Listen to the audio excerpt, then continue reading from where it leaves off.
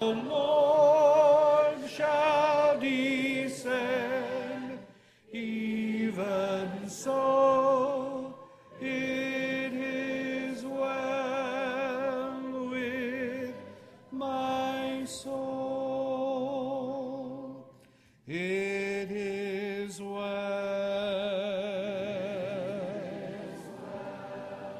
with my soul.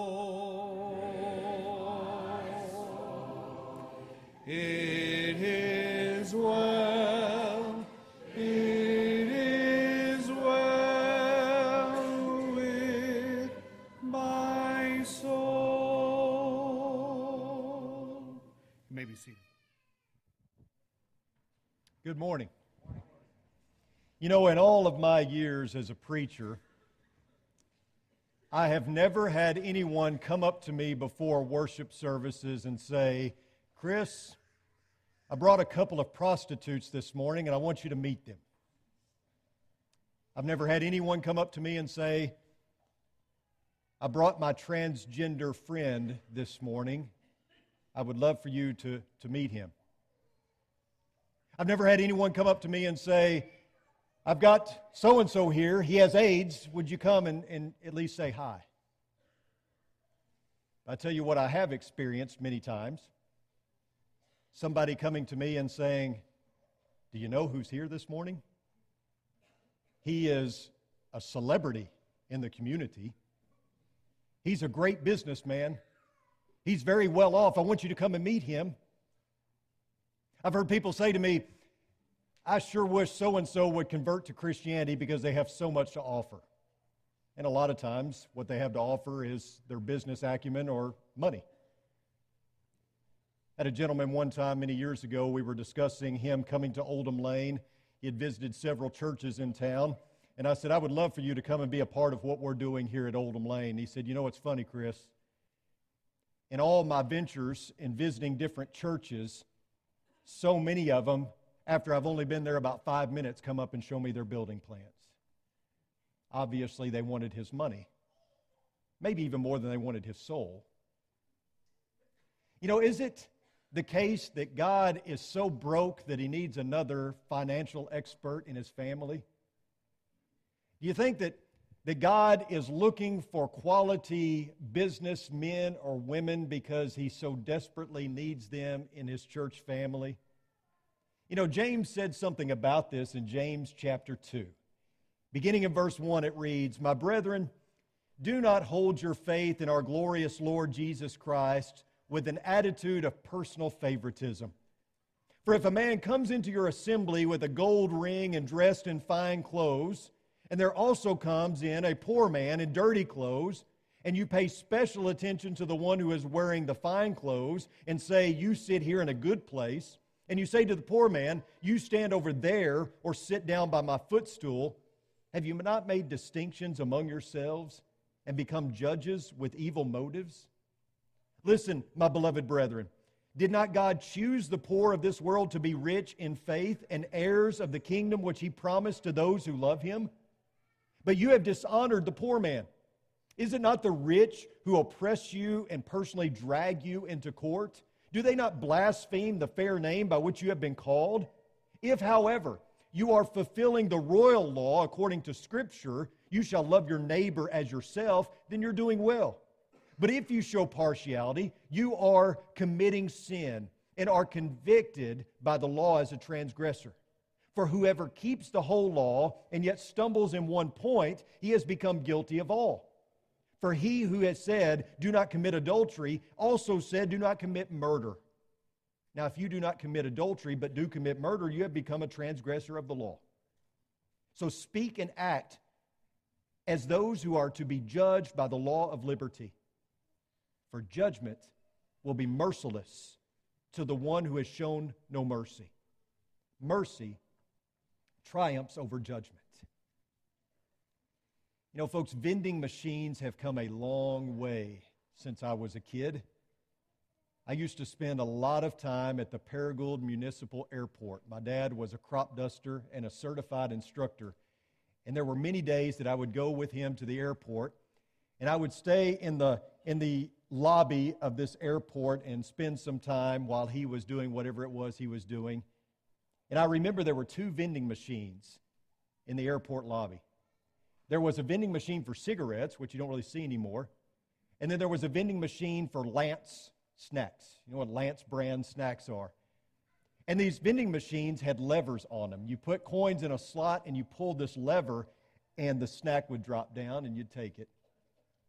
We've come a long way since then, haven't we? I mean, now they're so computerized, it's hard to even know what to do when you walk up to one. And of course, the big change is now you can use dollar bills.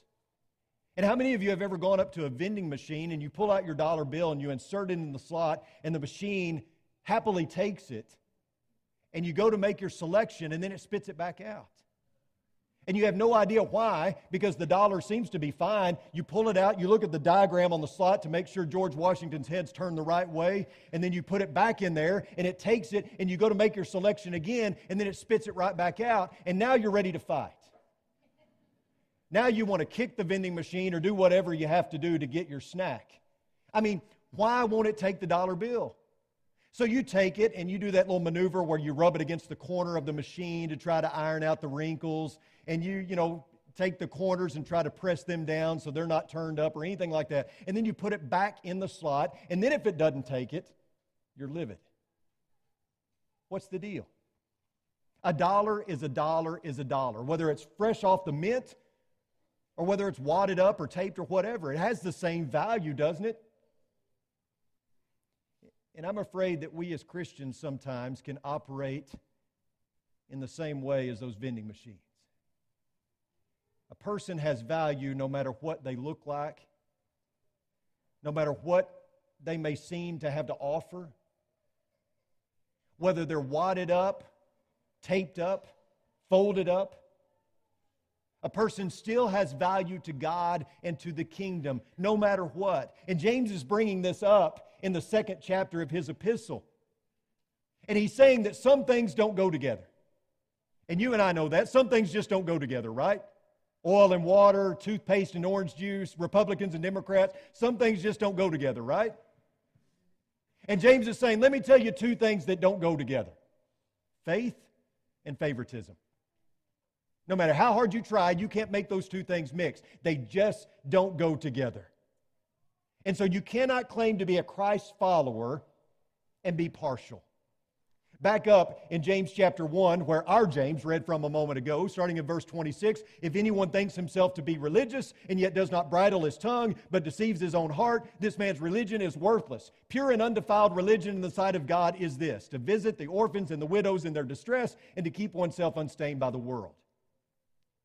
James, again, is repeating a thought that we see throughout chapter 1 and chapter 2 is some things don't go together. A faithful Christian who cannot bridle his tongue doesn't go together. That's an oxymoron. That doesn't match, right?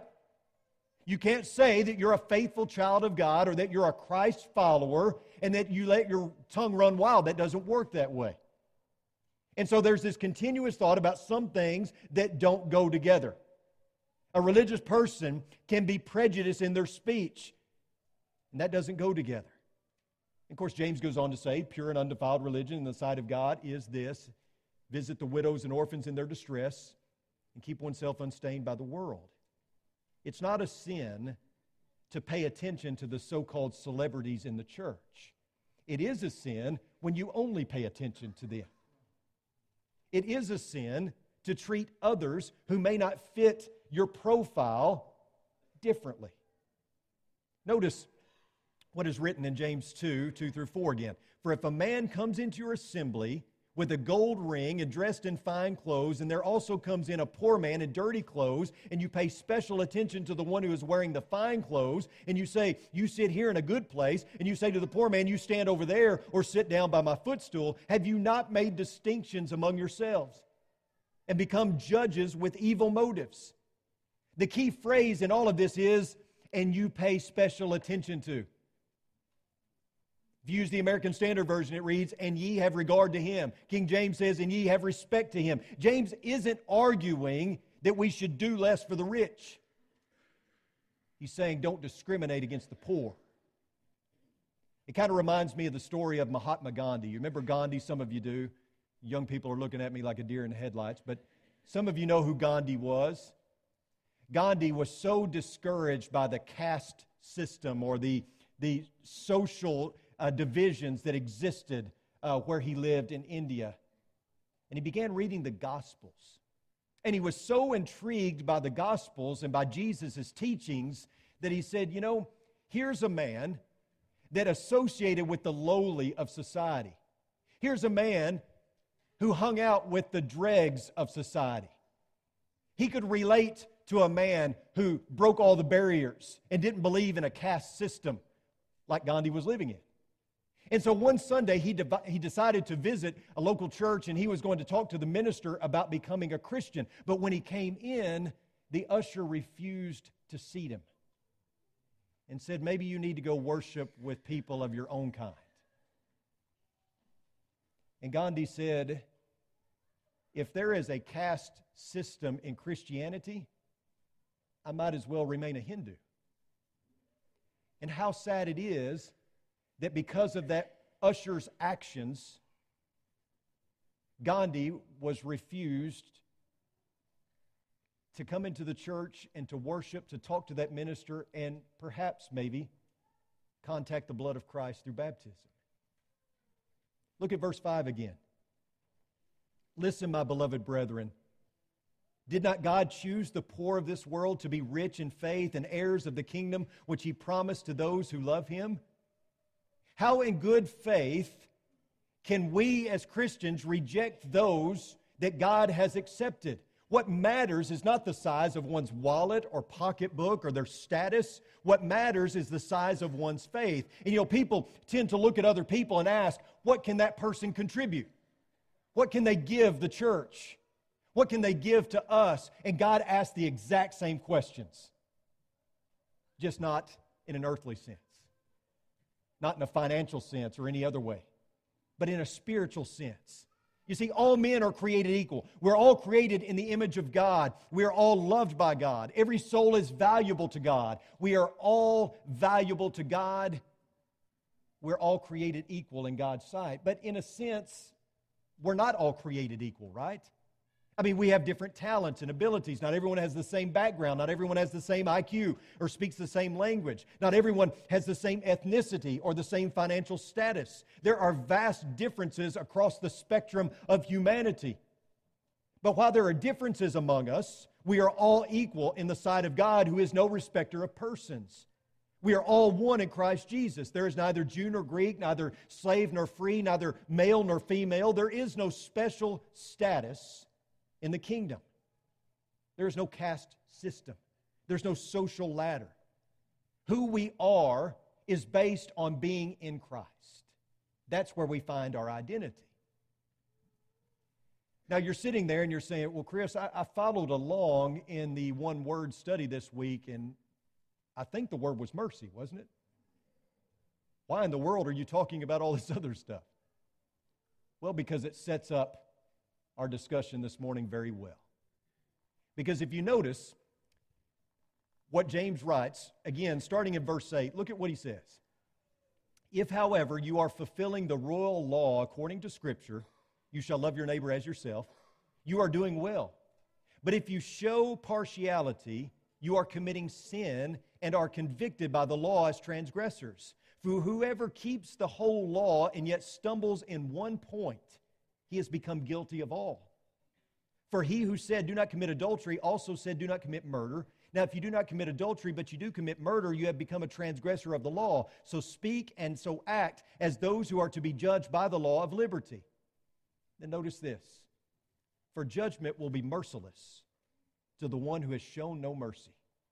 Mercy triumphs over judgment. For judgment will be merciless to the one who shows no mercy. Think about the ramifications of that statement. Think about the consequences of not showing mercy. Think about how you and I will stand before the Lord on the day of judgment. Do you want what you deserve? Do you want to receive what you think you deserve? Because let me tell you, what we all deserve is hell. And I don't think any of us want that. But thanks be to the God of mercy that mercy triumphs over judgment. Look again, though, at verse 13, and don't miss this. For judgment will be merciless to the one who has shown no mercy. The man that wrote this had a brother by the name of Jesus. You knew that, right? And Jesus had a lot to say concerning this subject. Blessed are the merciful, for they shall receive mercy. So James is making a powerful point that we cannot afford to miss. For those who show partiality, for those who ignore others while giving favoritism to some, for them the day of judgment won't be pleasant. For the one who is prejudiced, for the one who discriminates, for the one who is disliking of some people or a certain group of people, there will be no mercy for them.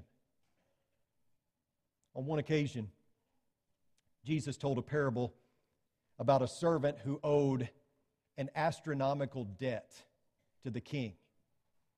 You probably remember this story. I think Noel alluded to it a little bit last week when he was here.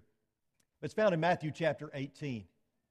And here's this gentleman who owes 10,000 talents to the king.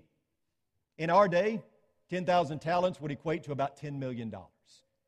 A talent was good for about 15 years' worth of days' wages. So you think about that.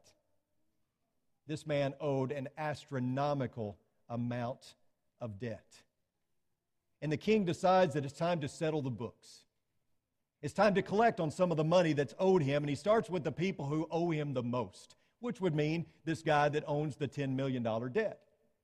And so he calls him in, and he tells him that he's going to sell him and his family and his possessions just to recoup some of the debt. Can't recoup all of it because he doesn't have it. So he has destined him and his family to spend their entire lives, what's left of it, in the dungeon.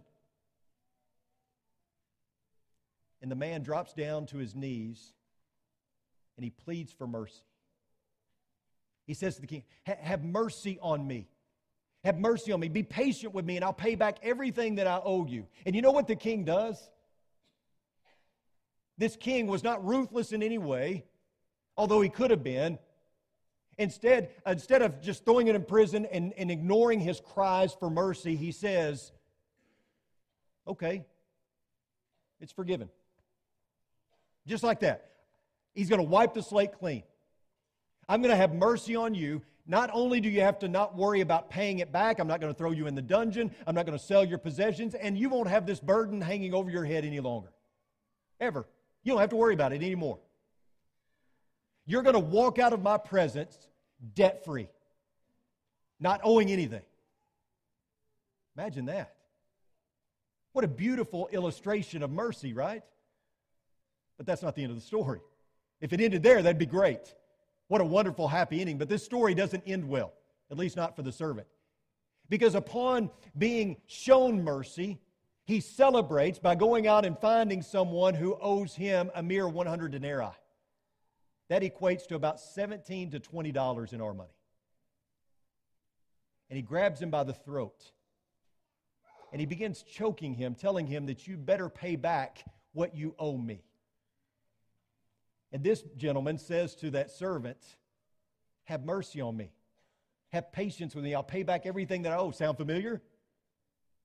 But this servant was not as merciful, and he demands payment. And he's not going to show him any other type of recourse until he pays him back what he owes him. And the king gets wind of this and becomes incensed, and he calls that servant back into his presence. And he says, you wicked slave, I forgave you all that debt because you pleaded with me. Should you not also have had mercy on your fellow slave in the same way that I had mercy on you? You think of it this way. The 10,000 talent debt that servant owed the king that was forgiven would have taken an army of 8,600 men to carry it. If each man was carrying a sack of coins weighing 60 pounds, it would form a line 4 miles long. And yet the debt that was owed this gentleman could be carried around in your front pocket. It was egregious. And with righteous indignation, this king throws the servant in prison until he can repay that $10 million debt, which means that he was destined to spend the rest of his life in a dungeon. And notice what it says, verses 34 and 35. And his Lord, moved with anger, handed him over to the torturers until he should repay all that was owed him. My heavenly Father, this is Jesus talking, my heavenly Father will also do the same to you if each of you does not forgive his brother from your heart. Mercy is a bit of a tricky concept. We all want it, but we're not so giving of it. We all want it to apply to us, but we don't necessarily want to apply it in any and every situation to other people. The king had showed mercy on this debtor, and in turn the debtor should have shown mercy on the one who owed him, because that's how mercy works. You treat others the way that God has treated you. Divine mercy and human mercy go hand in hand. You didn't deserve to be forgiven, and so you don't deserve to withhold forgiveness from someone else. And you say, well, that person doesn't deserve mercy. That person has hurt me. They don't deserve this. Exactly. That's what mercy is. Nobody deserves it. Mercy is getting what you don't deserve. And every Christian sitting here this morning has received mercy, because what you deserve is hell. But thanks be to God, through the blood of Christ, you don't get what you deserve. Do you really want to get what you deserve for how you've treated God? In the Hebrew, the word for mercy is chesed, and it's a very rich word, and it's a beautiful word. It's an untranslatable word. You can't translate it from Hebrew to English, really. But let's just say that it goes beyond mere emotion. It's not just talking about sympathy or pity for someone else. No, chesed refers to getting inside of other people, to where you feel things with their feelings, where you see things through their eyes and you think things with their brain. That's what chesed mercy is. It's not just about looking at them and saying, I feel sorry for you. It's putting yourself in their shoes and saying, oh, I feel it like you do. I see it the way you do. I think it the way you do. If only that servant who had been forgiven of the 10,000 talent debt, if only while he had that other servant by the throat, he had looked into his eyes. If only he had stared deeply into his eyes and put himself in his position. If only he tried to feel things with his feelings and think things with his brain. How much different things probably would have been. If only he would have noticed as he was clutching that man's windpipe and closing it shut, if only he would have remembered just a few moments ago, he was in the exact same position, begging for mercy. And it brings to mind what I've said over and over again. If God can forgive the astronomical debt that we owe Him, then certainly we can forgive the paltry debt that others owe us. That's how mercy works. It's been shown to you, and so you show it to others. What if we took the time to get inside of other people and feel things with their feelings and see things with their eyes and think things with their brain? What if we saw someone who was truly in need? And rather than saying, I'll go call the deacon over benevolence, what if we provided for their needs? What if we saw someone in need, and rather than making a snap decision about how lazy they are or if they would just go to work, they wouldn't be in that position? What if we tried to meet their need? And what if we thought, I might possibly be in a position like this someday, and I would certainly want someone to show mercy toward me? What if we saw a brother or sister in need of clothing, and instead of saying, go in peace, be warmed, and be filled, what if we sought to meet their need by showing mercy? What if we did our utmost to put ourselves in the other person's predicament? Remember what Micah said? And by the way, if you're following along in our series on Sunday nights on the Minor Prophets, we're going to approach Micah tonight and see how he kind of matches up with what we're talking about this morning, his message. In Micah chapter 6 and verse 8, it says, He has told you, O man, what is good. And what does the Lord require of you but to do justice, to love kindness or mercy, and to walk humbly with your God?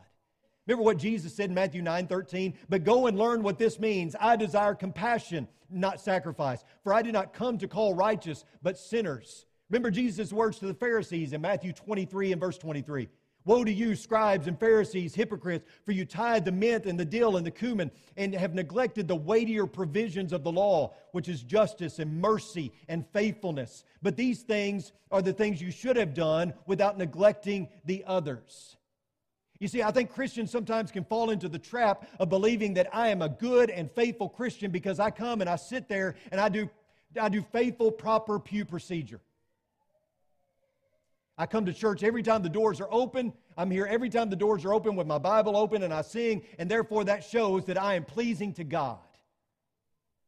And certainly worship is an integral part of the Christian's life. But it's not the only part. We cannot forget about mercy and love, kindness, those things that we're going to be talking about over the next few weeks, because that's what Jesus desires. And we can't get so caught up in following proper protocol that we forget about what it means to show mercy. Because the test of who you are as a child of God, to show that you absolutely are walking in the footsteps of Jesus. If you want to say to prove who you are as a child of God, it's showing mercy. It's taking on the character of Christ. It's not just about being a rule follower. It's about being a Christ follower, which includes so much more than some of the things that we get hung up on based on protocol or procedure. Jesus is saying, show mercy, because you have been shown mercy. And that's how this works. Mercy begins with a penetrating awareness of my own desperate need for it. If you've been following along in the devotional book, you know that each section of words has a heading. The last section was on big picture words, and we talked about creation and wrath and all those kind of things. This section that we start this morning is transformational words. It's Christian character words. Words that we're going to be talking about over the next few weeks are not just mercy, but kindness and love and forgiveness, humility. And so as you read through the devotions, as you study these words, and as we study them on Sunday morning, I hope that that's how you approach them. This is all about character transformation. That's really where the rubber meets the road in our faith. It's what shows that we truly understand what it means to be a disciple. Not just coming and going through the motions on Sunday, but having a heart that seeks to be more and more like Jesus. Exemplifying those things that He exemplified in His daily life, including mercy. Let's not forget what the goal is here. The goal is not to get to heaven. The goal is to be like Jesus. And if you make that the goal, you'll get to heaven. You don't have to worry about the destination if you concentrate on the journey, which is growth and development. Notice again James' words, for judgment will be merciless to the one who has shown no mercy. Mercy triumphs over judgment. Folks, hear me on this. If you get nothing else out of the lesson this morning, understand this, that mercy is a salvation issue. We want to talk about salvation issues all the time. Will this send me to hell? Will this send me to hell? Not showing mercy will. And we see it repeated over and over again in the Bible. Mercy is a salvation issue. There is no mercy for the one who shows no mercy. Again, Jesus said, blessed are the merciful, for they shall receive mercy. You cannot be a recipient of mercy while refusing to be a donor. It doesn't work that way. All of us are in desperate need of mercy. All of us. But there are some of us here this morning who have received mercy. We have gotten what we don't deserve. And there may be someone here this morning who has not committed their life to Christ. They have not gone all in discipleship. And I want to encourage you to consider the cost of following Jesus, because there is a cost involved. We here at Oldham Lane don't try to sugarcoat things and make it easy for you to say, well, to be a disciple, all your problems will be solved and everything will work out in life and everything will be comfortable and convenient. That's not the case, and Jesus was honest enough to tell us that that's not the case. But I will tell you this, it's worth paying that cost. It's worth paying that price. I think all of us here want a life that ends in eternity with the Heavenly Father. And if you want that, like we want that for you, like God wants that for you, then come forward here in just a few moments and let us pray with you. Let us set up a Bible study with you. Or maybe you've been studying and you know that you need to put on Christ in baptism and begin that daily walk with God. Let's take care of that this morning. And for those of you who have done that and made that decision and are currently walking with Jesus, let me say something to you very pointed but very loving. You cannot withhold mercy and be in a saved relationship with Jesus Christ. That's not me talking. That's over and over again in the Bible. So if you need prayers for getting back on track, because it's difficult to show mercy in some situations, isn't it? If you need to repent of something like that this morning, then let us help you with that too. Don's going to lead us in a song. If you have a need, come now as we stand and as